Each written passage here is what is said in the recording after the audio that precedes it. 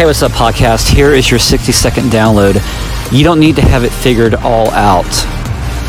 When I first started leading worship, I started to compare myself, think what others would think about me, be worried about context, be worried about if I don't measure up, if I make a mistake, all these little things that just kind of eat at you.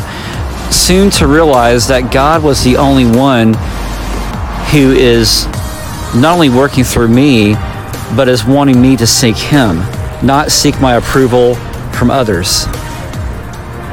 So as you lead worship and as you lead your ministries, it is about finding out what God says about you, not what other people. Jeremiah 29:13 says, "You will seek me and find me when you seek me with all your heart." I truly believe as we lead worship, it's about seeking God's heart, and then that will follow as He does His ministry through us to lead others. Love you. See you soon.